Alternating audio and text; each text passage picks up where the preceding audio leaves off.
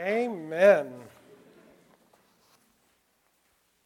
A few weeks ago, I had the honor of presenting the worship service at the annual meeting of all of the congregations, the Unitarian Universalist congregations in the metropolitan New York area.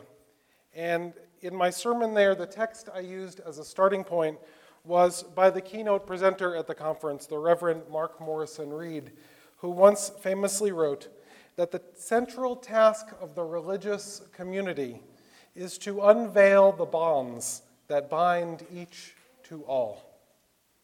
In that service, I talked mostly about the bonds that bind our congregations together in relationship. But today, I'd like us to reflect on the ways that each of us are bound together.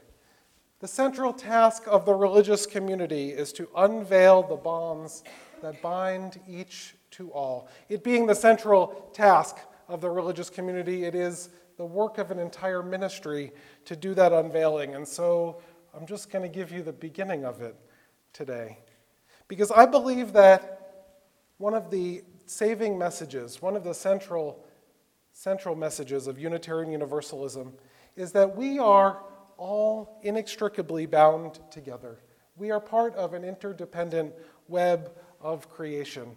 What happens to one of us happens to all of us, whether we know it or not, whether we feel it or not, whether we like it or not. We are bound together. And so we need to unveil those bonds. We need to understand those bonds. We need to understand what those bonds mean in our lives. We are bound together in many ways. We are bound to our shared history. We are bound to all of those who came before us in this congregation. This membership book, which just a moment ago was up on that table, has the names in it of every person who's been a member of this congregation since its founding in 1957. And so we are bound to Laura Borney and Joseph and Florence Morse, the first people who signed this book in March of 1957. It's possible that no one in this room remembers them anymore, and yet we are still bound to them. We are bound to this great cloud of ancestors that join us in Unitarian history, in Universalist history, in Unitarian Universalist history. That great cloud of witnesses that attends our worship every week. We are bound to a shared history that goes back generations upon generations. We are bound also to our future, to those children who are in our midst, to those who are just finding our community. We are bound to those who have yet to come in our doors. We are bound to them. We are asked to act in ways that makes room for them when finally they find this community. We are, of course, also bound to the present, to those who are here, right now, today. And our call today is to act on those bonds, to understand those bonds as asking each of us to minister to and with those around here in the fellowship. I'm asking you, I am calling upon you, each of you, whether you are new here or old, to be a minister here. I'm not the only person who is a minister here. And so I think that asks me to define what it is exactly I mean when I say that. Minister, the word to minister, has many definitions. When used as a verb, it can mean to perform the functions of a religious minister. It can also mean to give service, care, or aid, to attend to as wants or necessities. It can mean to contribute to someone's comfort or happiness. Those are the ways in which you are called to minister. In the very first sermon I ever gave, some 12 years ago, I introduced the congregation I was then a part of to the concept of self-culture, as developed by William Ellery Channing, 19th century Unitarian minister, often considered the founder of American Unitarianism, one of those cloud of witnesses that we are bound to.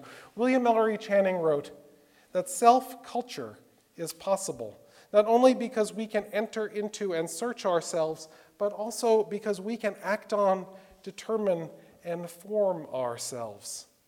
That we have the power to form ourselves. And that is what he called self-culture. Like agriculture considers the growing of plants, self-culture considers the growing of the self. And that is what we come together here to do. And here's what I said 12 or 13 years ago about that notion with respect to the definition of ministry.